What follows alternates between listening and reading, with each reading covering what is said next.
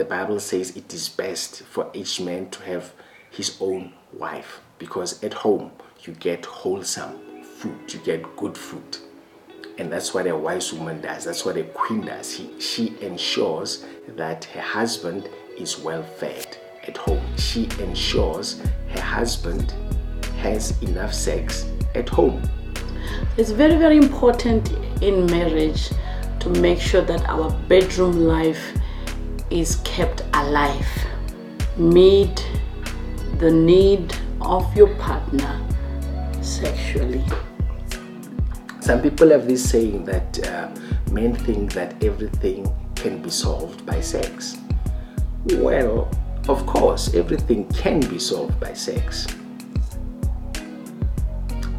as far as men are concerned, because in the world of men, sex solves everything. It is an act of intimacy that helps both of you to connect with each other. So take it as a spiritual act also, because it unites you with your spouse.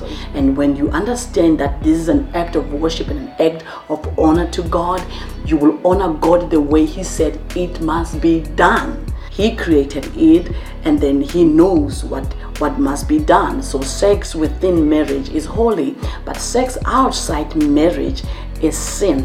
Whenever you get out of your marriage to go and find it somewhere else except in the confinement of marriage, that becomes sin, my friend. Have time to have fun, have time to just connect and talk fun stuff, hear each other's hearts, and that way you'll be connecting too.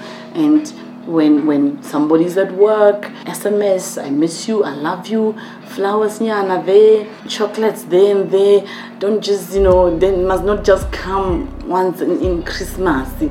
Yeah.